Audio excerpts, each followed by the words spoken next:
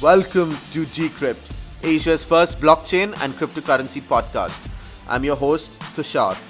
Each week, we take a deep dive into the Asian blockchain scene with investors, technologists, and industry insiders. Go to decrypt.asia to subscribe to our newsletter and follow us on Facebook, Twitter, LinkedIn, and Telegram to join in the discussions. Hi, guys. Today, I have perhaps the most interesting and most experienced guest in the blockchain space that we've had in the short history of this show. Our guest for today's show is Meher Roy. Meher has been active in this ecosystem since about 2013. He's a fellow podcaster and host of Epicenter, one of the most well-respected blockchain podcasts in the industry, with guests such as Vitalik Buterin, Adam Back, Gavin Andresen, Ralph Merkel regularly featuring on his show. He has also recently started a new company called Chorus One, where his company is building validator nodes for proof-of-stake blockchain networks such as Cosmos. Meher is a graduate of the Indian Institute of Technology, or IIT, and worked in the pharmaceutical and healthcare industry prior to making a switch to the blockchain world. A quick note here before I begin. I ended up talking to Meher for close to 2 hours. As a result, I had to split this episode into two parts. In the first part, we'll talk more about the company he's building. And in the second part, we'll talk about his investment philosophies and the mental models he uses while making investment decisions. This is part 2 of the discussion. Enjoy the podcast. I want to switch things a little bit and get back to the investor perspective, pick your brain on that. So high level and more broadly speaking, are there any mental models or philosophies that you use while approaching investments in the crypto space? You invested in Bitcoin relatively early.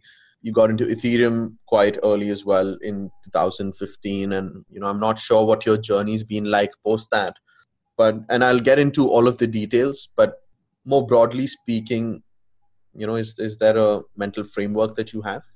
Of course, one of the main mental frameworks, the framework of thinking from the compounding perspective. I've already covered that, but it reflects itself in the way I enter an asset and exit an asset. So if I'm a believer in the power of compound interest, and like compound interest needs time to show its potency, right? So ideally, my ideal investment is the thing that I will buy today that I will hold for 10 years. It will grow at 20% a year, at least 20% a year. If it can go faster, better. And yeah, if it goes at 20% a year or for 10 years, that's something like an 8x. So I seek to make a 10x over 10 years. So I want to search for things that can realistically, I will want to hold for 10 years. They will produce a 10x return. And I want decently high odds there. Now, decently high odds, maybe I want 70% odds. But I'm also willing to consider those things that will grow potentially 100x over 10 years, but with lower odds. Right? So if something grows 100x over 10 years, but only with 20% odds, that's fine with me, because even the probability of success is low. Growth rate is high. The result of sort of this approach is that I don't day trade, right? So I bought Ether in October 2015, and yeah, I've held Ether all through. I've held Ether through the DAO. I've held Ether through the parity hack. In fact, I'm trying not to see coin market cap often, but I'm unable to instill that discipline in myself. So that's one main framework, right? And I would give this advice unconditionally to everyone, right? Like, buy that thing that you can realistically hold for 10 years. But not everyone has that vision, right? I mean, it's very difficult for an average investor to identify what's going to be successful, over a 10-year period. I mean, there are so many variables. This space moves so quickly. How do you identify that project that you think is going to go 10x? Yeah. So this really brings to the other pieces, like how do you spot these? I don't know. I might not have the perfect algorithm for spotting these, but in general, like the approach I take is to really wonder about like what are the sort of the key inventions that will matter, right? Like if I take the perspective of 50 years in the future, so 50 years in the future, somebody will write a history of blockchain, just like I can now write a history of the internet. And now, if you look at like the any history of the internet, well, it turns out there were only a few key things that mattered, right? Like I don't know, TCP/IP mattered, HTTP Tim Berners-Lee mattered, SSL mattered. But if you go to history and if you see like there were thousands of projects, really thousands, they all didn't matter, right? Like you can count on your fingers what mattered. It's something like the internet. And I think it's going to be similar with crypto 50 years from now. They'll be like the projects or the inventions that mattered. You can count them on your fingers. And so the attempt is to try to identify what's going to matter, and it's going to be very few. And I don't think it's also particularly hard to see what these might be.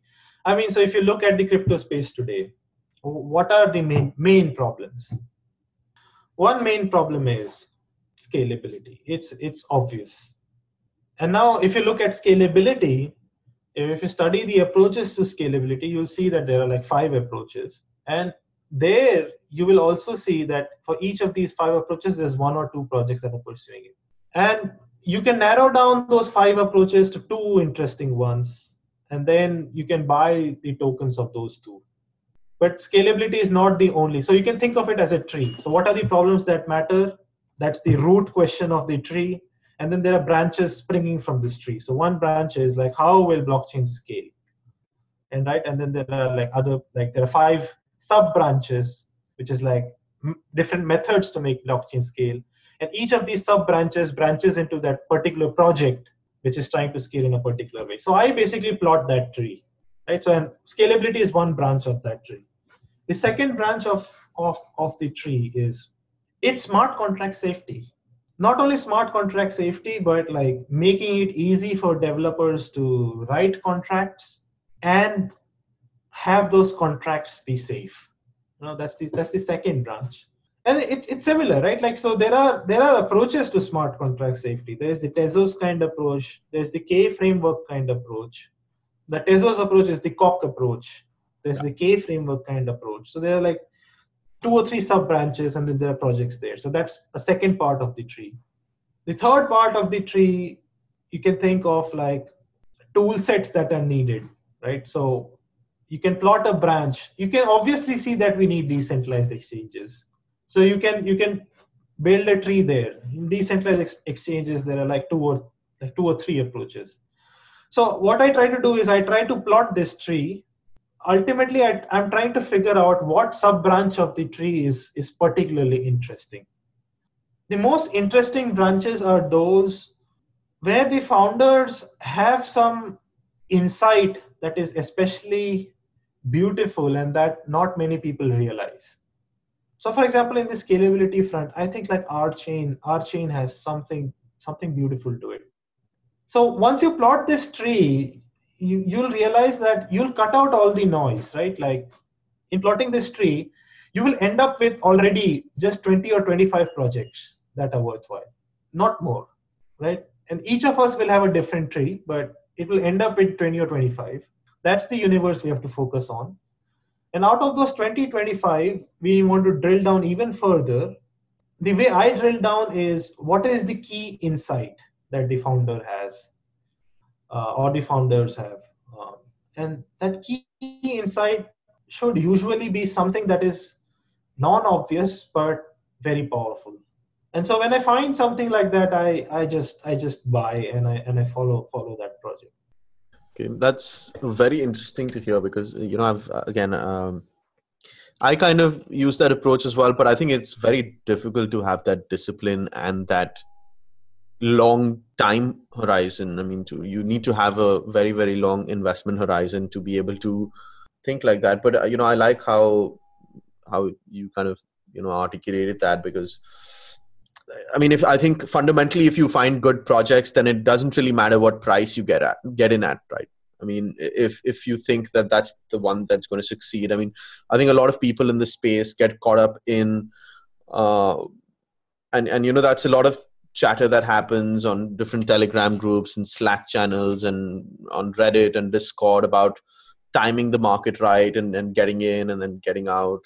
Yours is more of a fundamental approach in terms of just picking the good projects and then holding them long term.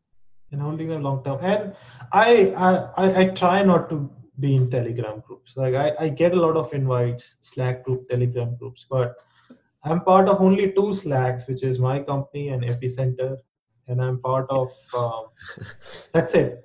Yeah. And Telegram, yeah, I'm not part of a single Telegram group. I don't even attend conferences. The only one I attend is like Ethereum DevCon. Yeah. The only other I'd consider is the Archain conference. So I try not to drown myself in too much information. Yeah. Yeah. But I mean, from an investment perspective, don't you think, because I know, like, for example, you mentioned the smart contract safety issue, right? And so Tezos is trying to solve it. There are a few other projects that are trying to solve it, but so is Ethereum, right?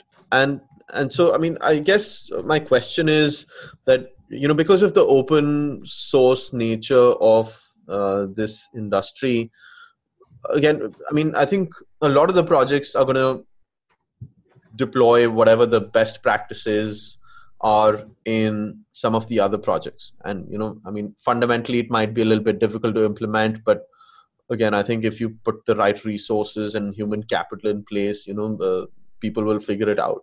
So, I mean, doesn't that make things even more complex? Because there are factors beyond just solving these problems that might come into play to identify the projects that you think might succeed on a 10-year timeline. Yeah, I think this is actually very true. This is actually quite true that an invention might be great, but the inventing project might not be the one to succeed. Crypto does have this issue. It's not an issue. It's actually a nice thing. If we take the abstract perspective that we want the technology to grow faster, this is actually a nice thing, but it does make life as an investor hard. What it really boils down is that, like, there might be some inventions that are really important for the industry in the long run, but the inventing team that makes that invention will not be able to build a network effect around that invention. So if you look at Ethereum, well, like the idea of Turing complete smart contracts restricted by gas, that was the main invention. It's a very important invention, and it also has a network effect.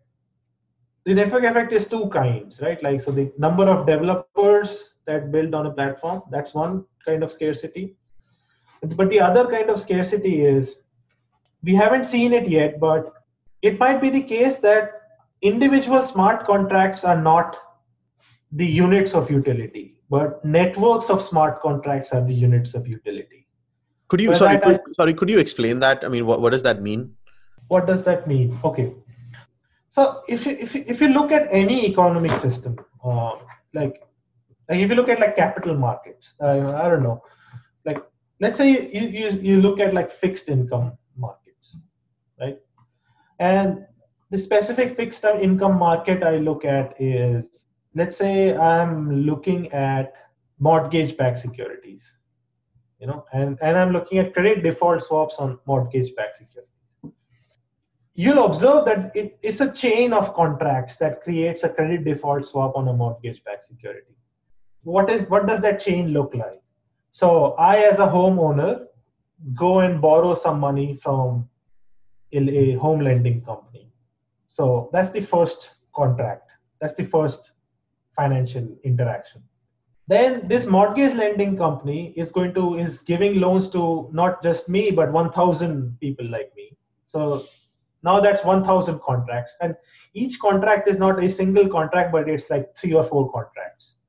So it's really like 4,000 or 5,000 contracts that are made by the mortgage lending company.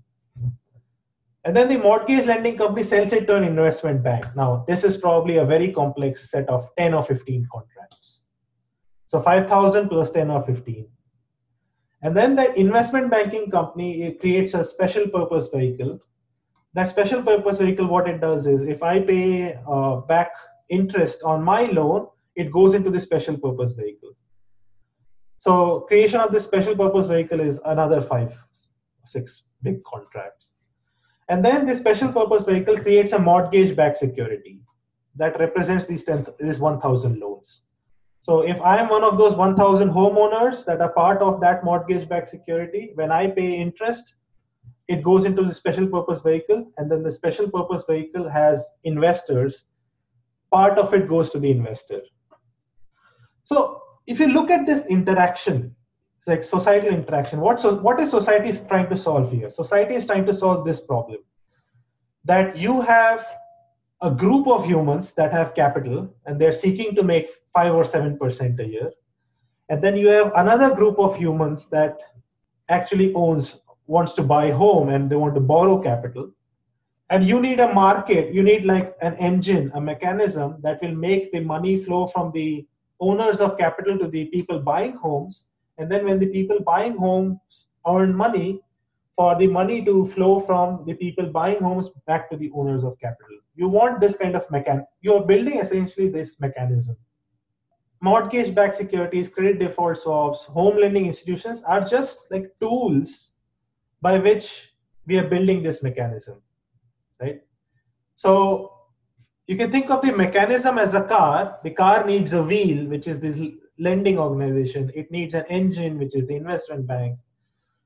But underlying one of the tools this machine needs is all of these contracts, right? And a single contract is not the mechanism. The mechanism of this societal money flow is made with a combination of probably 10,000 contracts rather than a single contract.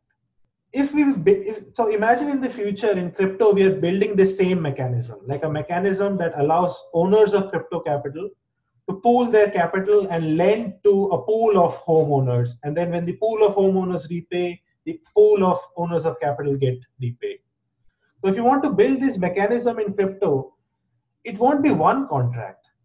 It will probably be at least thousands of small programs doing small pieces of it, collaborating together to enable this societal interaction.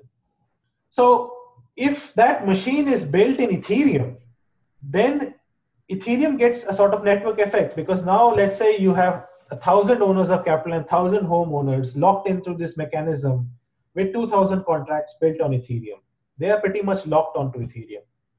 And then whenever somebody else wants to replicate this feature, so let's say this feature is built in the US and like you as Tushar want to build it in India or Singapore, you're going to copy all of those contracts and you're going to use Ethereum because they're going to be compatible with Ethereum. So networks of contracts have a way of locking developers and users into the Ethereum platform.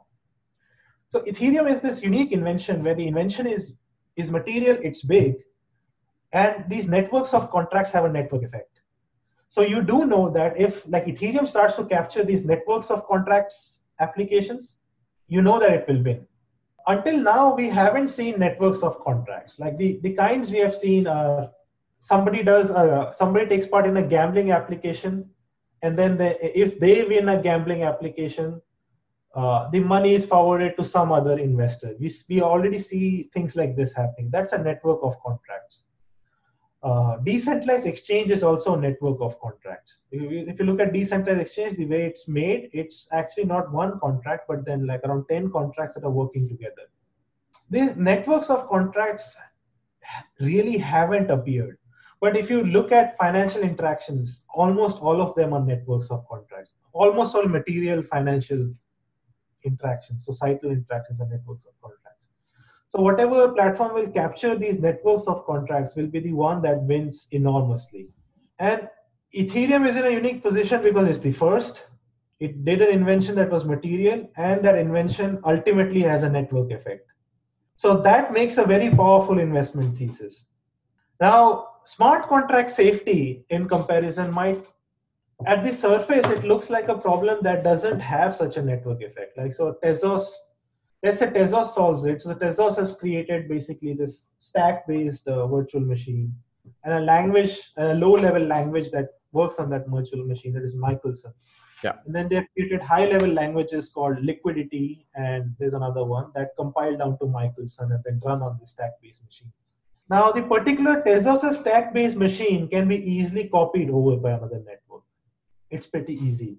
So by itself, that invention might be material, but that invention doesn't have that big a network effect. So, the Tezos branch of the tree is weaker than the Ethereum branch of the tree, right? Like, so if I went to the imagination of the tree, Tezos is one branch. Ethereum is a different branch. The Ethereum branch is actually the stronger branch. But that's not the end of the story, though. There is this unique invention that is coming, which is called the K framework. And that K framework shifts the smart contract safety problem. It solves the smart contract safety problem, and it also creates a network effect around it. I won't go into what it is because it's pretty complex. But it is also possible that in the smart contract safety branch of the tree, you will also have a major invention that will have its own network effect.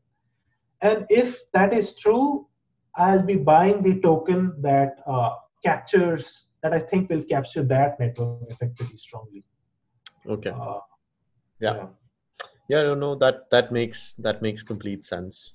So getting back into on the investment side, is there a way that you use to determine the ticket size or how much of your portfolio you're going to allocate to a particular project? Yeah, so I think the interesting thing there is there's a tool which is called the Kelly criterion. So the Kelly criterion is actually, I think, around 50 years old, right? So it was invented by an investor, a researcher called J.L. Kelly Jr. in the Bell Labs in 1956. And I think Kelly's thought experiment was like this. So imagine you enter into a casino, right? And you enter into a casino with $100. And you have all of these different machines. You have these different slot machines. You have a roulette table, you have a poker, you have a blackjack table, you have those dumb slot machines where you just do the slot and it displays a pattern and pays out. And each of these slot machines offers some odds to you to win. And your odds might be different. Your odds of winning on blackjack might be higher if you're a good blackjack player. Your odds of winning on a slot machine are probably determined by the casino. So his question was, if I enter with $100 and I have these slot machines, what is the way I should allocate these $100 across these slot machines? And it turns out the simpler version of this problem has a simple solution, which is called the Kelly criterion. So the Kelly criterion, what it does is, for each investment, you just need, so when you're making investments, you need to know how much you'll make. So how much I see is what is sort of the rate of growth I can expect, and how much is the certainty, how much is your certainty about the investment panning out. So for each investment, if you enter these two things, the Kelly criterion will actually output a portfolio for you. I think it's one of the simple systems that produces the best portfolios. And there's a book called Fortune's Formula. I think that's the name. Let me check. I would encourage serious investors to read Fortune's Formula. And I think a lot of the Fortune's Formula is applicable into crypto, right? So ask yourself, if you're doing investments into 5, what can these produce and how much is your confidence? And if you know these things, you can apply Fortune's Formula, the Kelly criterion, to your portfolio. I think the probability part becomes difficult, right? I mean, yes. That is, I think, especially in this space, you think something might succeed today and it has all the qualities, but then, something might just come up tomorrow and it just kind of takes away everything, right? And if you've got a very long-term horizon, then then that becomes a problem, right? So how do you assign those probabilities to projects which are so sometimes, you're investing very, very early on. And so, so you kind of, from what I understand, you're kind of making concentrated bets, right, in things that you believe. So there are certain problems that exist, and what are the projects that are solving this, and you kind of, concentrate your bets on that. Whereas I think sort of the angel investing or the VC approach, so to say, from my perspective, and please, I would love to hear your thoughts on this as well, might work a little bit better, where you're like kind of making smaller bets, but on multiple projects, and then you kind of hope and pray that one of them gives you disproportionate returns and kind of emerges as the winner. What are your thoughts on that? Yeah. So actually, first of all, I would say that this VC strategy, the Kelly criterion is so general that the VC strategy will emerges out of the Kelly criterion.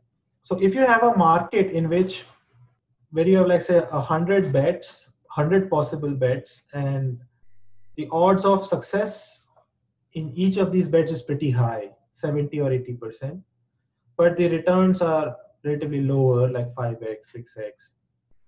Then the Kelly criterion will output something like Warren Buffett's portfolio, which is like concentrated bets in like 10 things. That's what it will output. And if you have a market in which there's 1,000 possible bets, the average bet has the nature that its odds of succeeding are like 1 or 2%, but success is followed by 1000x, right? Success produces 1000x. The Kelly criterion will output the angel investing portfolio, which is you will spread your bet across lots of eggs. I would say that, like, the Kelly criterion is the most general way to think, and then depending on your market, it will auto tune to your market. But like your question is like, okay, these probabilities are pretty hard to think about, and I agree they're hard to think about. So if you think of like this, so I personally believe that the universe is a computer, right? Like the universe is a computer, and we are also like, we are just like, like processes or programs that is running on this computer.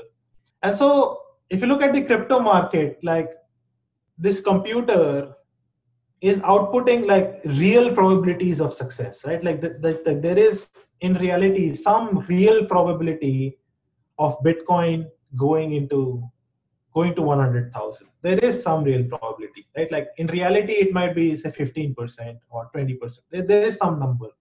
What I, as an investor, I'm trying to do is I'm estimating my number, and my number will diverge from the real number always. It will always diverge, because if it's always equal to the real number, I am the perfect investor, right? That means that the computational universe has a probability of something happening, and I'm so good as an investor that my subjective probability is the same as the computational probability that the universe is assigning to this event. If I'm so good, they will always align, but we are not that good, so they will always diverge. This is okay. It is okay to diverge. What like this kind of thinking forces on you is it forces you to write down a number that I'm 60% certain ether will go here. And then then your number will be wrong. Your number will be totally wrong. The actual probabilities will be different. But in writing down that number, it will force you to think why you think it's 60 and not 80. Why you think it's 60 and not 40. And this like forces you to articulate. It forces you to articulate something about the bet. Like thinking like this forced me to articulate that I think Ethereum's odds of success will become higher in my eye when I see networks of contracts, useful networks of contracts forming on Ethereum. That is a metric I'm watching out for. It will shift my estimate of its success higher. Today it's lower because I don't see networks of contracts on Ethereum. So this exercise will result in incorrect probabilities. it's to be expected, but that process forces you to think. And the other thing is, this is the max. This is the way you can be sort of maximally right. Like you won't be perfectly right when you write down these probabilities, but you can't do better than that, because ultimately there is subjectivity in our thoughts. We can express that subjectivity as a probability. We can't do any better than that as individuals. And so speaking of, investments, what does your portfolio look like right now? Perhaps you could talk about how much of your net worth is in crypto, and then talk about what your crypto portfolio looks like, giving as much detail as you can. Yeah, so I cannot go into like lots of detail. So part of my challenge this year has been, I was very active with investing last year, like studying. But this year I'm building my company, and for example, the Kelly criterion, I'm not able to do it anymore, right? It needs time to think. And my portfolio has not kept up to date because I have to build a company now. But my portfolio generally is overweight towards Ethereum for the time being, and it's really overweight on the scalability side, like projects that have interesting solutions to scalability. So I think Cosmos is interesting there. I think Archain is very interesting there. I think there will be something that comes out of the zero knowledge space there that will be very interesting. Like there's a project called Coda. My feeling about it is it's a step in the right direction, but there's no network effect around that invention that I can perceive. So my portfolio on the scalability side is like, yeah, basically like Ethereum is my sort of base portfolio right now, base coin, and then like I'm invested in like Cosmos, Archain, and I evaluate the zero knowledge space. So it's like that on that side. On this smart contract safety side, I've put some into Tezos, but I don't know. Maybe in a year or two I should reevaluate, because like the KA framework as an invention appeared to me just a few months back, and sort of my appreciation of Tezos went down and the KA framework went up. So now I need to sort of study it from the perspective where the KA framework exists. So I need to so that side right now it's like probably Tezos only, but like this needs to change in some way. And then like another interesting side is, of course, another interesting branch of the tree is privacy. I haven't invested much into privacy, but I think there are very interesting things happening there. The Enigma token looks really interesting, but I don't understand it enough. I don't understand it enough to make a probability estimate or articulate a thesis around the Enigma token. That's about it. So like, these are really it. So it's like Ethereum, Cosmos, Tezos, Archain. I look at Enigma. I look at things around the KA framework. Anything to do with governance? Any projects that are trying to solve the governance problem?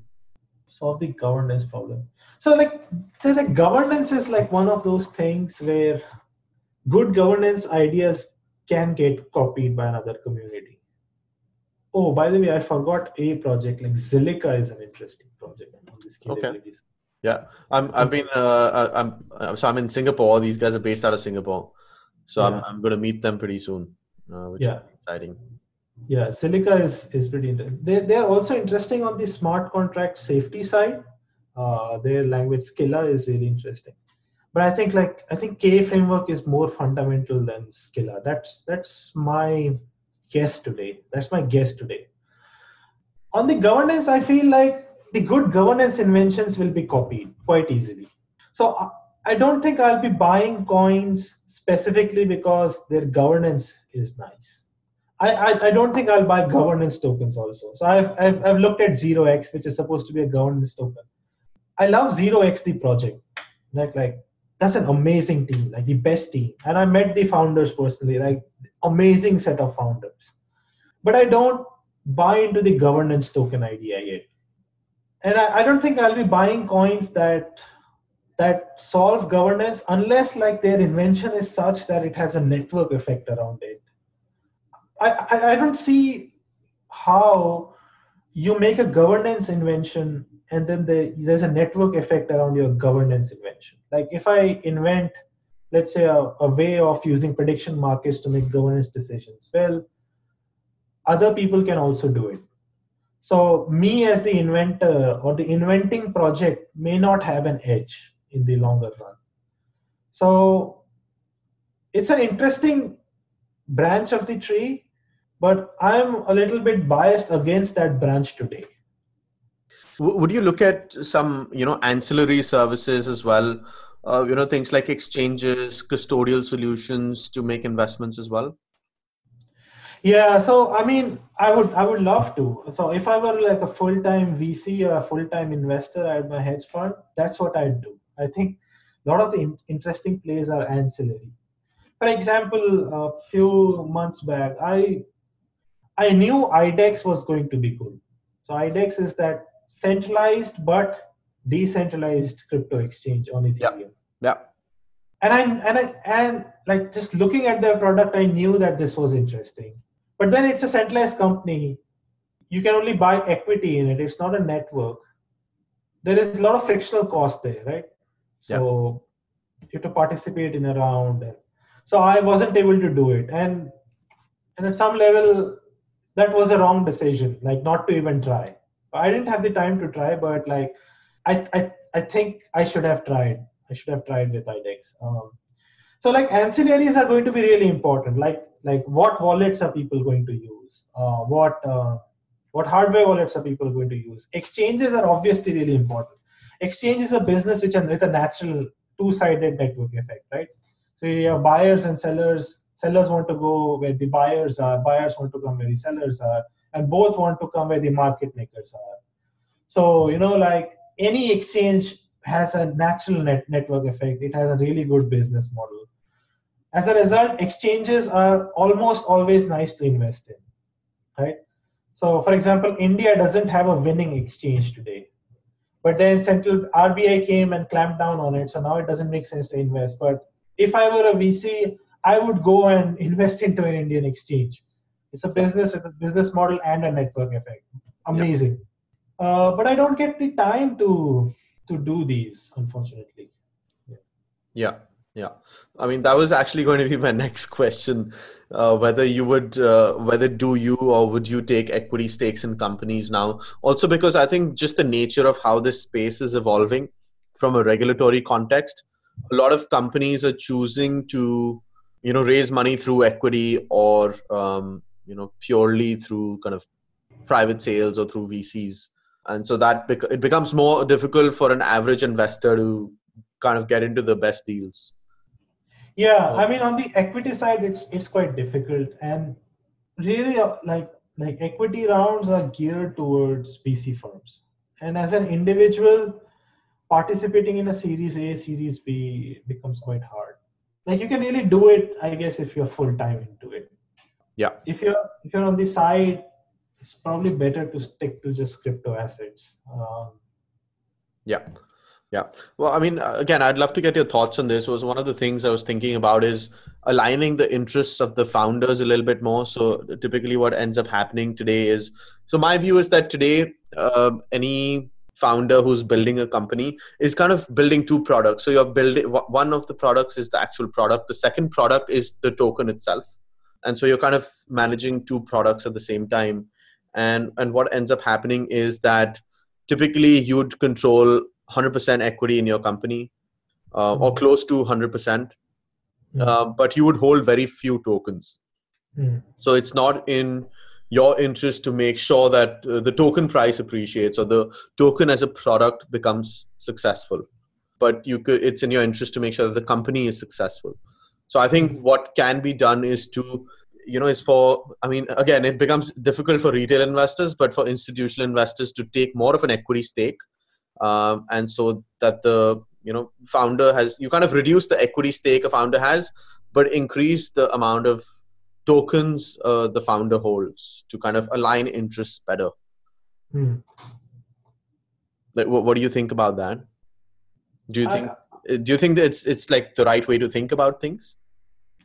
I don't know much about this piece. So, okay. Yeah. Okay. I mean, yeah, I actually don't have really good.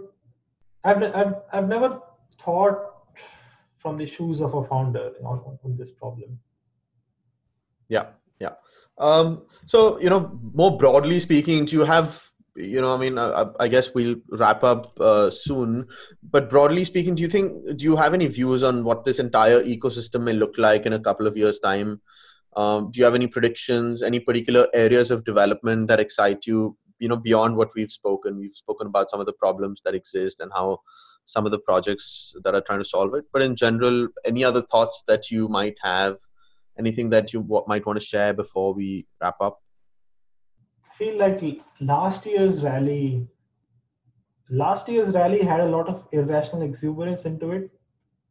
But I feel it has 2017 rally has already produced lots of interesting projects in 2018.